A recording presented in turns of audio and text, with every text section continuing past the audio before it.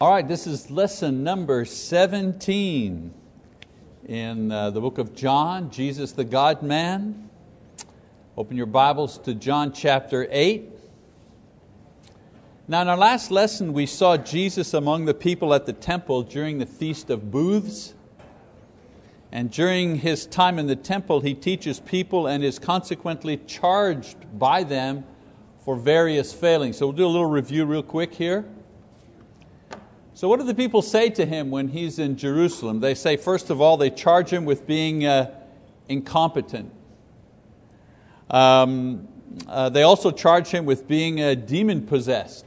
Also, Jesus responds by declaring their ignorance, and His response to them, it creates a division between them, the leaders and the citizens and the people. So remember I told you, the book of John is just a series of dialogues between Jesus and different people, and that's what we studied last time. In the end, Jesus makes a final plea to them to believe in Him, and chapter 7 finishes with people, as we have seen in the past, reacting to His appearance in Jerusalem in a variety of ways. For example, the crowd. Well, the crowd is divided. Some believe and some disbelieve. The temple guards we find out who are sent to arrest Him, they're dazzled by His teaching and they can't find an opportunity to seize Him. And then of course the Bible talks about the Pharisees and the leaders. They just dismiss the guards and the crowds as ignorant, and they begin to plot against Him. So we read in chapter 7 that the plot is afoot. Now it's serious. Now they are out to get Him, and it's declared. The war is declared. No longer just trying to subvert Him and trying to kind of block His teaching. Now they're really going to go after Him. And so chapter 7 ends and brings us to the next scene. Remember I tell you, it's just a series of scenes, series of dialogues. Next scene where Jesus is going to return to the temple the following day, and this time He's going to face the Pharisees once again. So this time it's Jesus and the Pharisees. So let's read verse 1. It says, "But Jesus went to the Mount of Olives." And just a geographical note, John says that Jesus went to the Mount of Olives, which is a hillside connected to the city itself. The Garden of Gethsemane is on one hillside, and then you go down the Mount of Olives and you go up again, and Jerusalem is on the other. And you can see Jerusalem from the Mount, not from the Mount of Olives, but from the Garden of Gethsemane. It was a way station, a resting place. Many times pilgrims who were going to Jerusalem would stop there and rest before they would do the final mile down the valley, up the valley, into the holy city. So Jesus went often to be alone and pray there, and He did so on this occasion. Verse 2 says, "Early in the morning He came again into the temple, and all the people were coming to Him, and He sat down and began to teach them." So He starts again to teach the people who were in and around the temple, and He's doing this, He's in the middle of doing this when He's interrupted by the scribes and the Pharisees. So let's pick it up in verse 3.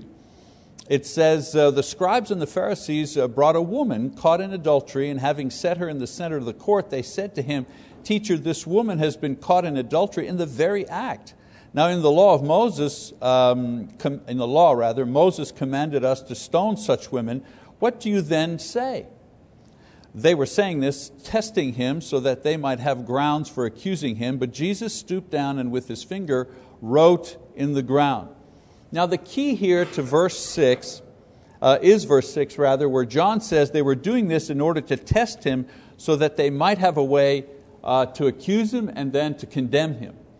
So the test, if you wish, the trap, was that if He said to them, "Well, let her go," well, then they would accuse Him of being soft on adultery and thus not in compliance with the law of Moses. On the other hand, if He said, "Yes, let's stone her according to the law of Moses," well, then they would accuse Him of disobeying Roman law, because Jews had no right. They didn't have a right to execute someone. They had no right to capital punishment. That had to go through the governor at that time. Of course, even the finding of the woman is questionable. It seems that even she was set up in order to be caught. and create this particular opportunity to try to trap. So it was a setup. It was simply a setup to try to trap him in his word. So we keep reading, verse 7. Goes on to say, but when they persisted in asking him, he straightened up and said to them, he who is without sin among you, let him be the first to throw a stone at her. Again he stooped down and wrote on the ground. When they heard it, they began to go out one by one, beginning with the older ones, and he was left alone, and the woman where she was, in the center of the court. Can you see the imagery there? They're in the center, he's teaching, they bring the woman, people are coming in and they're looking what's going to happen, and then all of a sudden everybody just disappears and he's left alone with the woman. I mean, it's like a movie. Well, it'd be great to shoot that scene. So now he's alone with her. Now, we don't know what Jesus wrote on the ground. There's all kinds of speculation. It's a mystery. I'm not even going to speculate. No one knows what he wrote on the ground. However, we do know where he is quoting from when he says, he who is without sin among you, let him be the first to throw a stone at her. That we do know. That comes from Deuteronomy chapter 17, verse 7. Now, to understand what he's saying to them, you've got to understand Deuteronomy 17. In this passage, Moses was giving the instructions as to how a stoning for such a sin should be carried out. The idea was that the witnesses to the adultery were to be the ones to cast the stones in the punishment, and then after they had thrown their stones, the people were to cast the stones in order to finish the job. So the witnesses, the eyewitnesses, they had to begin the stoning. So it wouldn't be just a mob. Okay, that was the idea. So Jesus is referring them to this command in the law of Moses, but he adds to the idea that the first one to cast the stone should not only be a witness, but should be someone who has not sinned themselves. So once he has said this, he ignores them and he allows them to kind of mull this over for a while. Let's chew on that for a while. So if they're the ones now in a catch-22. They were trying to put him in the box, but now he's put them in the box. And here's their catch-22. If they throw the stone, they acknowledge that they're hypocrites. And also they break Roman law. If they don't throw a stone, they acknowledge that they're sinners. That's your choice. Hypocrite or sinner. Break the law or acknowledge your sins. For them, it is the acknowledgement of sin which is the lesser evil. Better to be recognized as a sinner and not a hypocrite, and certainly not breaking Roman law. So in his dialogue with the woman, Jesus shows an alternative way of dealing with sinners. In verses 10 and 11. He offers forgiveness rather than condemnation and punishment. So let's see if I've got 10 and 11 here. Yeah, it says, straightening up, Jesus said to her, woman, where are they? Did no one condemn you? She said, no one, Lord. And Jesus said, I do not condemn you either. Go, from now on, sin no more. So there's the alternative way of dealing with sinners. He offers forgiveness rather than straight condemnation and punishment. One condemned and punished for any infraction, the law. Any infraction, you were condemned and you were punished. The other offered forgiveness and restoration for those who acknowledged their wrong. Now, in telling the woman that he didn't condemn her and that she could go but not sin anymore, Jesus was showing that balance between grace and the acknowledge of sin. And it's not a free ride. He didn't say to her, oh, you didn't do anything wrong, just go ahead, live your life, do whatever. He didn't say that. He said, don't sin anymore, which acknowledges that what you did was wrong. It's a sin. And I don't condemn you. I have the right to condemn you, and I have the right, because of who I am, I have a right to condemn you and punish you. But I'm holding back that right. Instead, I'm offering you forgiveness. And if you accept that forgiveness from me, then go and don't sin. Don't sin anymore. So yes, he had forgiven her, and yes, he didn't condemn her, but this is not because he didn't see any sin. He offered forgiveness with the condition that she repents. Now, do we know, wouldn't it be nice if there was like a little, epilogue? The woman didn't sin anymore, she became a follower, and so we don't have that. We don't know. We don't know what she did, we don't know how she acted.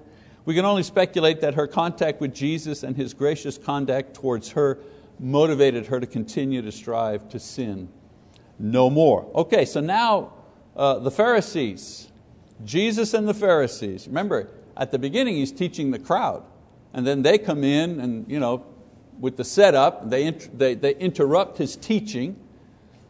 He deals with that. The crowd dissipates. Now He's left with just Him and the Pharisees, and so we now have another dialogue. Verse 12, then Jesus again spoke to them saying, remember when He says to them now, He's talking to the Pharisees. So He says, I am the light of the world. He who follows me will not walk in the darkness, but will have the light of life. So once again, Jesus invites people to believe in Him. Now, listen, a person would normally say, I provide light for those who are in darkness. Follow me, I'll show you the light. That would be a normal way of saying that. But He doesn't say that. He says, I am the light. And not just part of the light, but the whole of the light that shines only in some part of the darkness, but that illuminates all of the... I'm not a flashlight that gives you a beam of light. I am the light. And where I am, by implication, there is no darkness whatsoever, because I dissipate the darkness. I chase it away. Now, you also see in this verse that He equates light with life. In other words, if a person has light, that same person has life. Of course, the light that He's talking about is truth. The understanding that one has when that person knows God. Some say, well, how do you find truth? If you know God, you will know what the truth is. His point, of course, if you know the truth, then you have not just ordinary human life, but you have spiritual life, which in essence is eternal life. If you have spiritual life, if you have the truth, then what you have is the knowledge that Jesus is the Son of God. And if you have that knowledge and believe that knowledge, then you not only have light, but you have eternal life, because that's what that knowledge brings you to. It brings you to eternal life. So of course, here Jesus, once again, what's He doing? He's declaring His divinity, His association with God. He's declaring His supernaturalness to these people. Notice the cycle is beginning once again. He's declaring His divine nature to those who would hear Him. So verse 13 says, so the Pharisees said to Him, you are testifying about yourself. Your testimony is not true. So we know He's talking to the Pharisees because they're the ones who are answering Him. He says, I'm the light. And they're saying, oh, you're just talking about yourself. You're just making a testimony. They dismiss what He says and make no comment on what He said. They're more interested in discrediting Him than understanding what He's actually said. Isn't that a human tendency when we're in a debate, an argument with somebody? You want to say, hey, respond to what I just said. Instead, sometimes when you're in an argument with somebody, they revert to personal attacks instead of dealing with the issue you're talking about. It's exactly what they've done. They're not dealing with what He's said. They simply go around that and tell Him, oh, you're a fake. You're just talking about yourself. They accuse Him of making a witness or bragging about Himself and claim that if He's doing this, it compromises what He says about Himself. In other words, if you're bragging about yourself, then what you say is not true. Remember, that's their goal. They just want to discredit Him. So we go to verse 14. It says, Jesus answered and said to them, even if I testify about myself, my testimony is true, for I know where I came from and where I am going. But you do not know where I come from or where I am going. You judge according to the flesh, but I am not judging anyone. But even if I do judge, my judgment is true, for I am not alone in it, but I and the Father who sent me. Even in your law it has been written that the testimony of two men is true. I am He who testifies about myself, and the Father who sent me testifies about me. Okay, long passage. Jesus is answering from the perspective of His divine nature. If you understand that idea, then you get this passage. The series is called Jesus the God-Man. Sometimes He's talking as a man and how a man feels about things. Sometimes He's talking from a divine source. His divine nature is speaking. Right here, He's not talking, no man could say what He just said. This is Jesus, the Son of God, speaking to them. He tells them that even though He makes a statement about Himself, that statement is nevertheless true because of certain reasons. First of all, He has complete knowledge about His entire past and His entire future, and they don't. Why? Because He's the Son of God. Secondly, His assessment of who He is not based on His own opinion alone, but on the opinion of Himself and the opinion of the Father.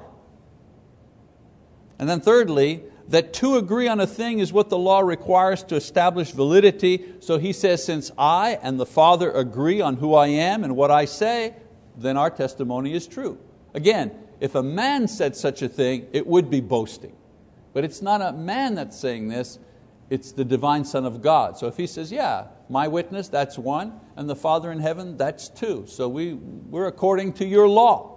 So according to verse 14, we have to realize that Jesus' answer and justification for what He's just said comes from His divine knowledge and His insight as God and not man. And then that explains when He says, I didn't come to judge. That's why He doesn't judge from a fleshly perspective. I don't judge as a man with limited knowledge, He says, like you people. He judges as God, who has complete knowledge. So if He wants to judge, He can. However, since Jesus is divine, He can say the things that He says because they're true and because God confers them. So in verse 19a it says, so they were saying to Him, where is your Father? He says, I and the Father also. So they say, again, another tactic. Do they deal with what He's just said? No. They pick up on not a minor point, but they pick up on one point and they chase that rabbit for a while. And they say, well, where's your Father? They respond with misunderstanding and confusion. They think that He's talking about His Father, an earthly Father, when He's actually talking about the Heavenly Father. They want to know where the Father He is talking about is so that they can verify what Jesus is saying. So they really don't get it. And so in verse 19b, if you wish, Jesus answered, you know neither me nor my Father. If you knew me, you would know my Father also. So He answers them plainly that in the way they treat Him, they demonstrate that they don't really know who He is and they don't know who His Father is. Verse 20, these words He spoke in the treasury as He taught in the temple, and no one seized Him because His hour had not yet come. So John makes an editorial comment here. That's like a little bracket, okay? About the fact that they didn't seize Him at this time because God would not permit it. It wasn't His time. Verse 21, Jesus continues the dialogue, once again speaking from the divine perspective. In verse 21 He says, I go away and you will seek me and you will die in your sin. Where I am going, you cannot come. So here He's talking about His death and His resurrection and the fact that they will not be able to understand what has taken place because they don't believe. You ever have a discussion with someone and they want to talk about a sensitive subject and you say, don't go there.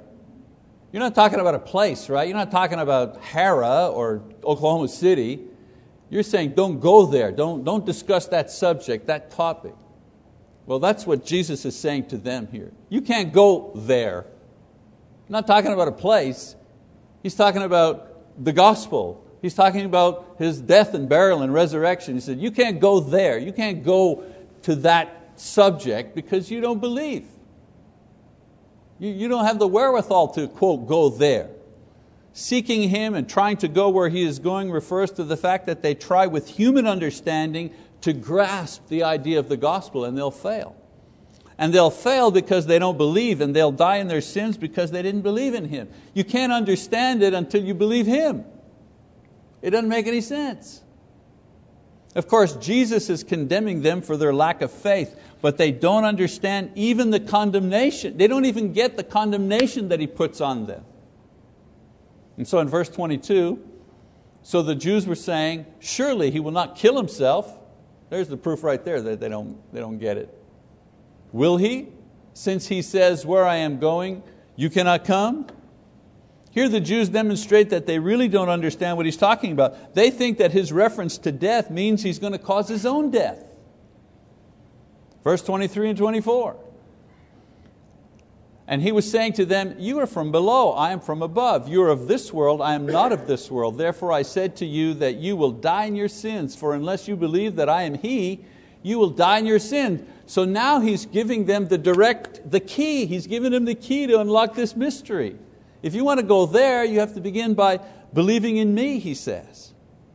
They're from this world. He's from another world. He summarizes the idea by telling them more plainly that they'll die in their sins. Why? Because they sinned, they did bad things, they broke the law. That's not what he's talking about. He says, you're going to die in those sins because you don't believe in me. Because I'm the only way that you can get rid of the condemnation because of those sins. So we know from our perspective that the reason that they die in their sins is because only through faith can they have their sins forgiven. But they don't get it. They don't understand that principle. And because they don't understand that principle and don't believe in Him, He says, well, all the sins that you do, they're going to condemn you in the end because you have no way of having them forgiven. Verse 25a. So they were saying to Him, finally, the light is beginning to penetrate. They say, who are you? Have you ever said that to someone? They're talking and usually it's to your teenager, You're going, who are you? Are you a member of this family? So this is kind of the same thing. They're saying, they don't know what to say anymore. They're saying, who are you? We don't get what you're talking about. So we can tell by this verse, they're starting to open their eyes, finally. Finally, a decent question. Who are you?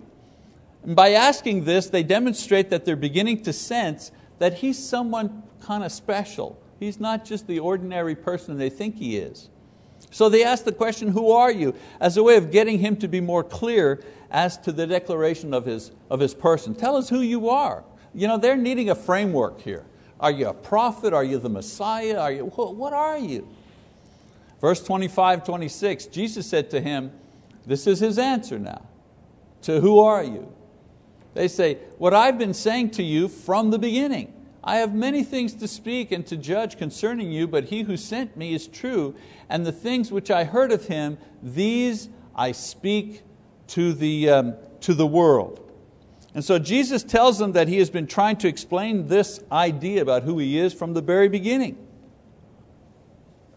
In verse 26, He reestablishes the idea that everything He is saying to them, whether it be something that He teaches them or something that He brings judgment on them for, comes from God, the God who is true. He also says that the things He speaks are only those things that He's been given to say by God. Of course, this is a sweeping statement that establishes the idea that everything that Jesus is saying comes directly from God. So they say, who are you? And He answers, I'm the guy that speaks for God. If we want to bring it down to simple. Who are you? I'm the one who speaks from God. There's nothing that I say that isn't from God. I don't say any more than He says. I don't say any less. If you want to know who I am, I'm God's spokesman. Now, He's more than that, isn't He? But they need baby steps. They need baby steps. Yet another time where Jesus is declaring His divinity. They say, who are you? He says, I'm the one sent from God. All right, verse 27. They did not realize that He had been speaking to them about the Father. Again, this is another editorial comment from John. He's telling us, the readers, they didn't get it. So this doesn't necessarily mean that everyone believed what He said, but now they are at least understanding the point to His saying. Now they're saying to themselves, okay. You're saying you're from God. Okay, now they have something to hang their ideas on, to have some sort of debate. So now Jesus goes forward. You see, they ask Him something, He gives them something to chew on, and then He adds another big idea for them to knock them over again. So in 28 it says, Jesus said, when you lift up the Son of Man, then you will know that I am He, and I do nothing on my own initiative, but I speak these things as the Father taught me. And He who sent me is with me. He has not left me alone, for I always do the things that are pleasing to Him. So again, Jesus looks forward to His crucifixion and resurrection and says that this will provide proof. I told you I'm from God. Well, you're going to see that I'm from God when you see the death and the burial and resurrection. You're going to see that I'm from God. I'll give you the proof. And in verse 29, He simply repeats the idea that God is the one who sent Him, God is the one who is with Him, God will not leave Him alone now or in the future, and that all things He does are pleasing to God. In other words, He's saying to them, I'm perfect. Could any one of us here stand up and say, everything I do is pleasing to God? Anybody? Any takers on that one? No. Could anyone say, the only things that I speak are things that come from God? Really? Anybody? Any takers on that? Not even the preacher, I guarantee you. So He's saying to them, you ask me who I am? I told you I'm sent from God. I'll give you a little more. I'm perfect. Think about that for a time. Verse 30. As He spoke these things, many came to believe in Him. Again, John, the editorial statement. The combination of His challenging words, His declaration of His divinity, the prophecy concerning the future, everything works together to produce faith in the hearts of some of His hearers. And so we see from this cycle repeating itself where Jesus declares His divinity in some manner, and then, remember I told you, that's the cycle, right? In one way or another, Jesus declares His divinity or proves His divinity through miracles, one scene after another. That's what John describes. This time it's a dialogue. He describes all the statements that Jesus is saying. I'm perfect, I'm sent from God, everything, He's telling them, I'm God. And John, in an editorial statement, says, some of them believed that. Some of them believed it, and some of them didn't. Now that means some of the Pharisees believed. The Pharisees are always the bad guys, but not all of them are the bad guys. Some of the Pharisees believed Him. All right, so now we turn a page. He's talking with the Pharisees. Now He's going to talk to somebody else now. Well, probably some who are among the Pharisees. And this is His new disciples. So we've seen Jesus tangle with the Pharisees over the adultery issue with the woman. We've seen Him continue the dialogue with the Jews and the Pharisees as they discuss His identity. We even see the division of those who accept His word and believe and those who reject Him. Now we're going to see that He continues to challenge those who say they believe in Him with further claims. You believe, you're on my side, you're going to be a disciple? Okay, here, I have more for you. And so we begin in verse 31 and 32. So Jesus was saying to those Jews who had believed in Him, see the progress? Talking to the crowd, talking to the leaders, debating with the Pharisees. He's thinned the crowd down to those who say, okay, we believe, we want to follow you, we're your followers. Now He's going to have a debate, or excuse me, not a debate.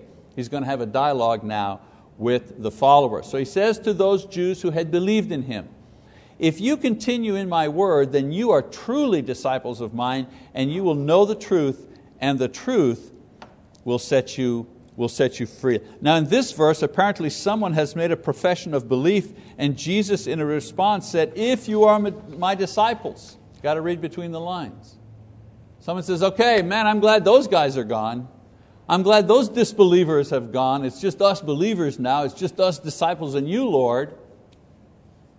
And so now Jesus said, well, if you're really my disciples, if you really want to be my disciples, then this will be proven because you will obey and continue to obey and believe what I say. So the point that He makes here is that if they continue believing and accepting His words, then ultimately they'll know the truth, and the truth will free them from what? Well, their ignorance to begin with, and eventually will free them from their sins. I know a lot of political people use this verse to talk about democratic freedom in other countries, but that's not what He's talking about. You can still be in jail and be ignorant and lost.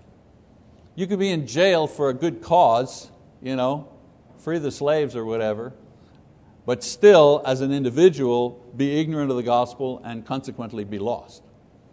and then find the gospel and know the gospel and then know the truth and then be saved, but still be in jail. Why do we have jail ministries? How many people have been converted in prison? And they're converted, they're baptized, hallelujah, they have the Lord, they're looking forward to eternal life, or not looking forward to it, but begin experiencing eternal life and so on and so forth, but the governor doesn't commute their sentence. I remember when Mr. Bush was president, number 2 Bush, and was it here in Oklahoma? I think it was a woman who had turned her life around. She was a murderer, but she had turned her life around, so on and so forth. She was a Christian in jail, so on and so forth, and she was under the death penalty. And they made an appeal for her because she had turned her life around and she was a Christian, so on and so forth. And the appeal was denied and she was executed. And I remember at the time the president had said, I am so glad that this woman is right with God and that she's made her peace with the Lord. And then he added, but our job is to execute justice. And justice says, this is her punishment. Whether you agree with that or not, it's not the issue. The point is you can be saved and still have to mete out your sentence. Okay, verse 33. They answered him, remember now, he's saying, if you're my disciples, you're going to obey what I say.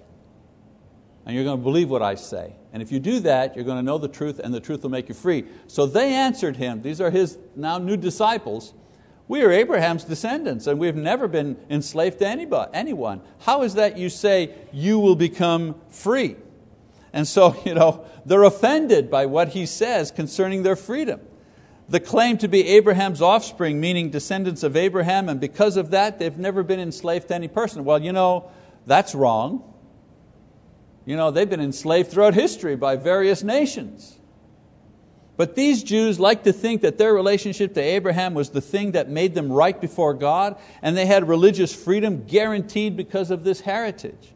They reject Jesus' offer of freedom by saying, in essence, we've always been free because we're Abraham's seed. We don't need you to free us spiritually. We've always been free. So we go to verse 34. Jesus answered them. See the dialogue? Back and forth all the time. Different groups. Truly, truly, I say to you, everyone who commits sin is the slave of sin. The slave does not remain in the house forever. The Son does remain forever. So if the Son makes you free, you'll be free indeed. I know that you're Abraham's descendants, yet you seek to kill me because my word has no place in you. I speak the things which I have seen with my Father. Therefore you also do the things which you heard from your father. So he starts by explaining to them that their slavery is to sin, not to men. That because of that they'll not remain in the house or in the presence of God forever. They're thinking we will remain God's people because of our cultural heritage. And he's saying, you remain in the house because the Son has set you free from sin. So his offer of freedom is to free them from that sin and give them a portion of what he has. He acknowledges that they are culturally related to Abraham, yes, but even this relationship doesn't protect them from the slavery they have to sin. And he repeats the fact that he speaks only the things that he keeps repeating, hey, remember, you believe because I said I only speak the things of the Father. Well, I'm still speaking the things of the Father even though you don't like what I'm saying. Verse 39a, it says, they answered and said to him, Abraham is our father. Now we're getting to it. Rubber meets the road now. Now the crowd senses that he's accusing them of, and they come back with the idea that Abraham is their father. In other words, they're saying, we have no other father but Abraham. I don't know who your father is. They say to him, I don't know who he is, but we know who are, because he tells them, you don't know where you're from. They say, yes, we do. We're from Abraham. We're sticking with that. And so verse 39, B. Jesus said to them, if you are Abraham's children, do the deeds of Abraham. But as it is, you are seeking to kill me, a man who has told you the truth, which I heard from God. This Abraham did not do. You are doing the deeds of your father. So Jesus responds to their declaration by saying that if they were Abraham's children, they wouldn't be doing what they intend to do, which is to kill him. Remember, what's he doing? Well, he's reading their hearts. He's telling them what they're thinking.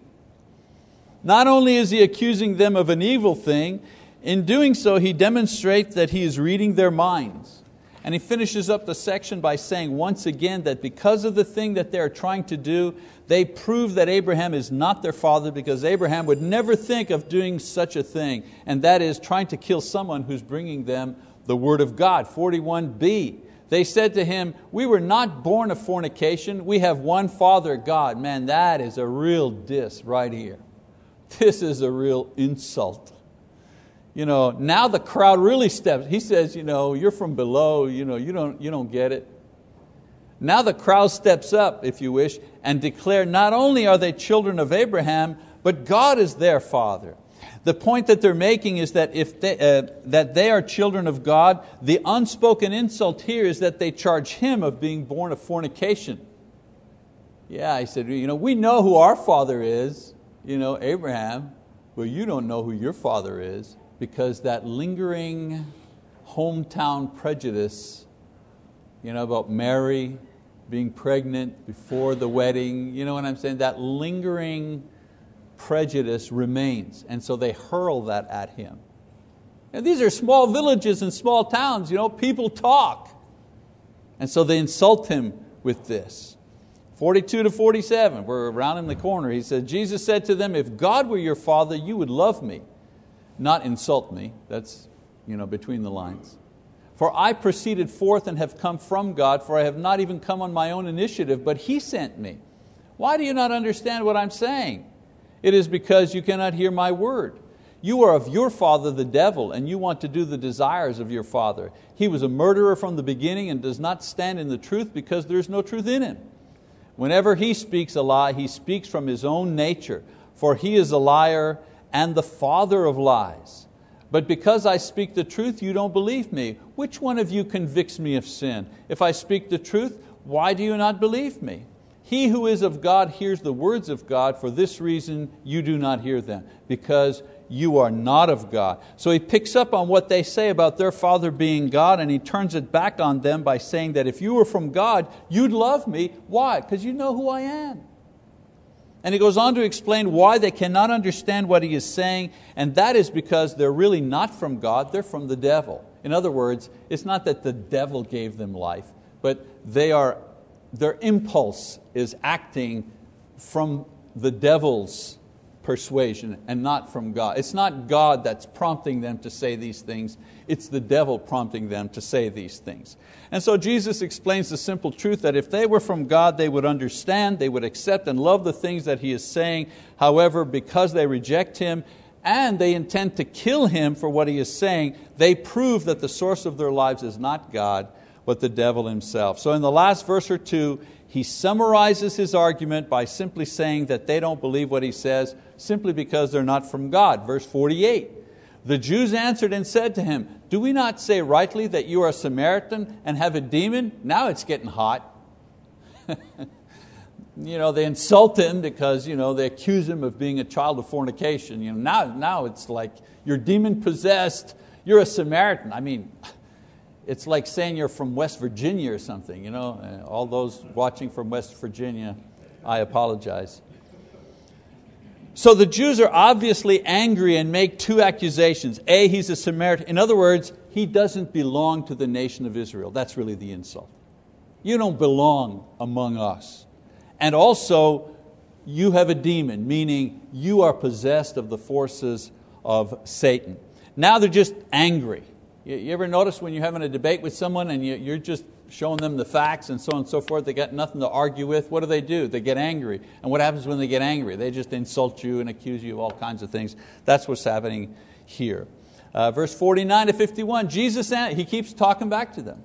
I do not have a demon, but I honor my Father, and you dishonor me. So he tells them, I know how you're insulting me. I get it. I understand what you're doing. But I do not seek my glory. There is one who seeks and judges. Truly, truly, I say to you, if anyone keeps my word, wow, he will never see death. I mean, he's saying a lot there. Never see death. He tells them that their accusations and insults dishonor him, the one sent from God. But he also says that their dishonor doesn't discourage him, because he's not looking for his own honor. Rather, he wants honor to go to God where it belongs. And he finishes by saying, if anybody keeps his word, they'll have eternal life. Once again, he finishes this debate. How? A challenge to believe in him. Not, hey, you hurt my feelings, that's not nice, you know. I mean, really, you know who I am? I'm the Son of God. I could really mess you up, you know. No, he keeps putting the offer back. You know, they attack, he keeps coming back with the offer of eternal life. He keeps coming back with the encouragement to believe. 52-53, the Jews said to him, now we know that you have a demon. Abraham died and the prophets also, and you say, if anyone keeps my word, he will never taste of death. Surely you're not greater than our father Abraham, who died. The prophets died too. Whom do you make yourself out to be? So they pounce on his answer, and they use to support their accusation that he is the devil. They said that if both Abraham and the prophets are dead, how can you claim to offer eternal life? In other words, if you're so smart, how come those guys are dead? That's the argument. So they turn around and challenge him by saying, are you greater than Abraham? In the end, they're basically, in the end, the first question they asked was, who are you? Okay, now they're saying, who do you think you are? Who do you think you are? 54-56. Jesus answered, if I glorify myself, my glory is nothing. It's my Father who glorifies me, of whom you say, He is our God. And you have not come to know Him, but I know Him. And if you say that I do not know Him, I will be a liar like you. But I do know Him and keep His word. Your father Abraham rejoiced to see my day. He saw it and he was glad. So Jesus picks up on their last question. He answers them that if he is trying to glorify himself, his glory doesn't mean anything. But if his glory comes from God, the glory is the things that he is saying, the things that he's doing. He says, if that's just me, then if I talk about myself, that's not accurate. But if all the things that are happening through me come from God, you have to pay attention. So he's saying this in such a way to suggest that he himself was there when Abraham understood the promise of the Messiah, and this made him glad. Boy, this challenges the crowd. This really gets them upset. So the Jews said to them, you're not yet 50 years old and you've seen Abraham. Once again, they only accept the human side. They're saying, how can this man say that he's greater than Abraham? How can this man know what Abraham was thinking? They simply see the physical age and they don't get it. Of course, this would be true if Jesus was only a man. It would be ridiculous. So in verse 58, Jesus said to them, truly, truly, I say to you, before Abraham was born, I am. And so in his answer to the Jews about Abraham, Jesus not only says that he saw Abraham, but the way he expresses it is remarkable. I know it's been a long lesson here, but this is the key. This is the key right here.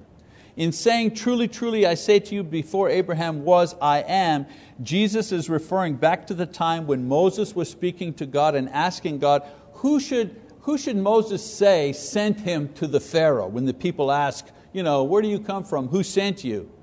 And what shall I say to them? And God answered Moses to tell the people, I am who I am. And He said, thus you shall say to the sons of Israel, I am has sent me to you. The Jews were very familiar with this passage. I forgot to put it up there. And recognized how Jesus had referred to Himself in the same way that Almighty God had referred. I mean, how clear can He make it?